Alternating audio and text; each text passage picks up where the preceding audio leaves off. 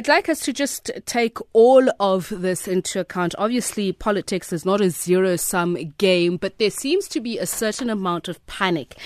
Some might even say hysteria that is developing about the fundamentals of our economy. Are they under threat? Well, I think the question is, what are those fundamentals? I, for one, and I think many have been saying for quite some time, that we have a macroeconomic program that does not service the majority of the population. So it depends on who you're asking that question to. I think what we have at the moment is we have a cacophony of voices coming from corporate capital, from the elites, from those that are concerned about their investments, and these represent a minority of the population. That's not to say that those concerns are not genuine, but I think the larger issue that's often being forgotten here, particularly with regards to the role of state-owned enterprises, is and the macroeconomy is what is happening in regards to servicing the majority of the population, and is their situation improving or not? And oftentimes that is sort of sidelined, and what we have is a debate that is about protecting a finance minister, getting the credit ratings right, getting the investment ratings right, and who does that serve? So I think the debate needs to be expanded a bit, and for us to stop sort of shouting at each other so much and to ask some more fundamental questions of whether the macroeconomic framework that frames state-owned enterprises and a lot of these battles that are taking place is the correct one or not.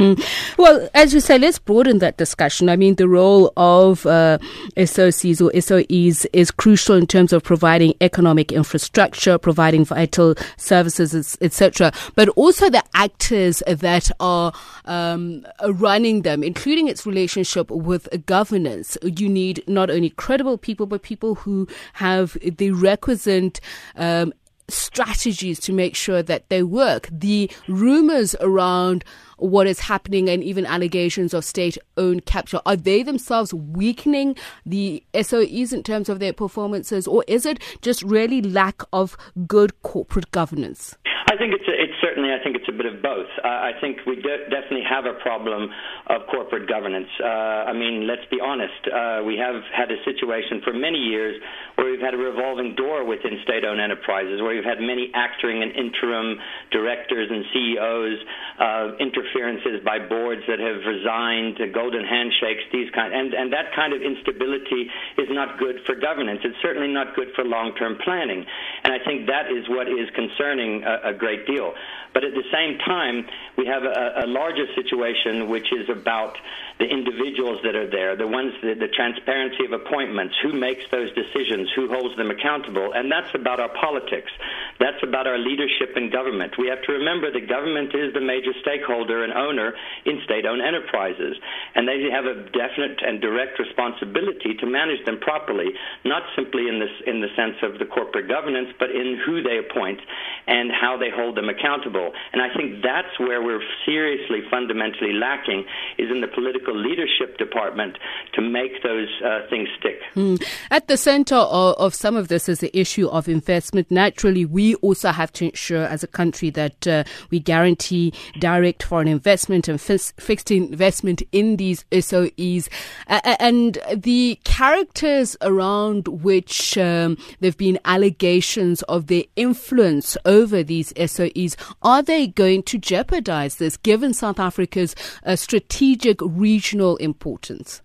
Yes, I think that we have a definite problem of what has been termed, state capture or corporate capture. The question is whose interests are being represented here. It's not simply just a matter of the Guptas as the media often plays it up. We look at, for example, the recent situation with SARS and the Rogue Unit and British American Tobacco, which is a much, much bigger corporation with huge amounts of international power and capital. And if it's a two-sided coin here. On the one hand, yes, we need foreign investment, we need these things, but at the same time, we don't need corporations and rating agencies to tell us what we can and cannot do, and to run the country by remote control. So I think that the national debate, as we said at the beginning, needs to be broadened out to include not only the political governance challenges, but the question of who is being served by our state-owned enterprises and whether or not they're doing their job. And the one question that really hasn't been raised here is whether or not we should have have state-owned enterprises that are trying to make profits at the same time as they're trying to service the public. I think there's a contradiction there which we need to raise and surface, because I think that the seeking the profit and trying to make lots of money is often at odds with delivering the service mandate that the state-owned enterprises have been given. Just very briefly and lastly, the interface between government and SOEs, should it be more stringently regulated? I believe so. I think we need to revisit some of the legislation.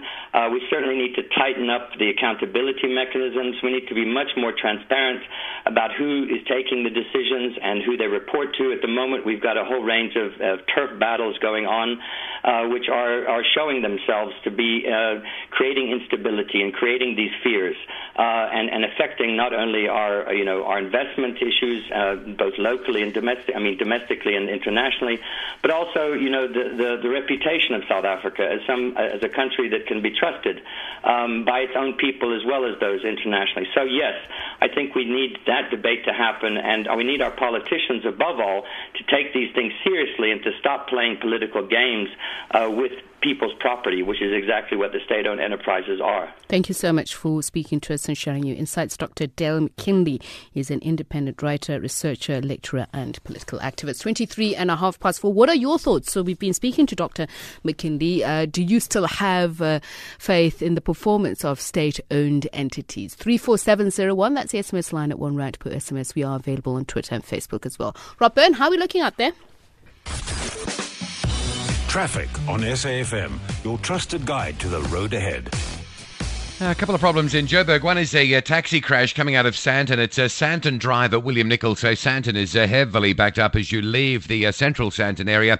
And William Nicol coming up to that junction from Hyde Park is also affected. No lights, Republic and Malabongwe. That's the problem on Republic. That's why you're stuck in a queue from as far back as Jan Smuts Avenue. That might even get back to William Nicol. So if you're coming out of Sandton, wanting to get through to Randburg this afternoon, big pressures on Sandton Drive and on Republic Road. No lights on Cedar and Uranium as well, so heavy traffic there. The Mike 1 under pressure from Corlett Drive all the way into the construction zone at Parktown. Then you sort of get past that and it just remains busy going into the Crown. And the N3 quite slow today from Buccleuch down towards Galuli's interchange. N1 north from Buccleuch up towards the New Road exit is heavily backed up, no gaps there. The Roslyn Road in Pretoria coming in through Ondersteport. Some delays there because of the roadworks as you come down to Lavender Road. Pietermaritzburg still slow on the bypass. That's the N3 north up into the construction zone at Ortman Road. There's some real pressure out of Pinetown routing up Fields Hill this afternoon. It looks like a problem towards the sort of last bend, towards the top of the hill as you go into Kloof. But the traffic back to about Compton Street in central Pinetown. So that's heavy. Some traffic lights out along the Berea Road as you come out of CBD and head out towards Tollgate Bridge. And restrictions of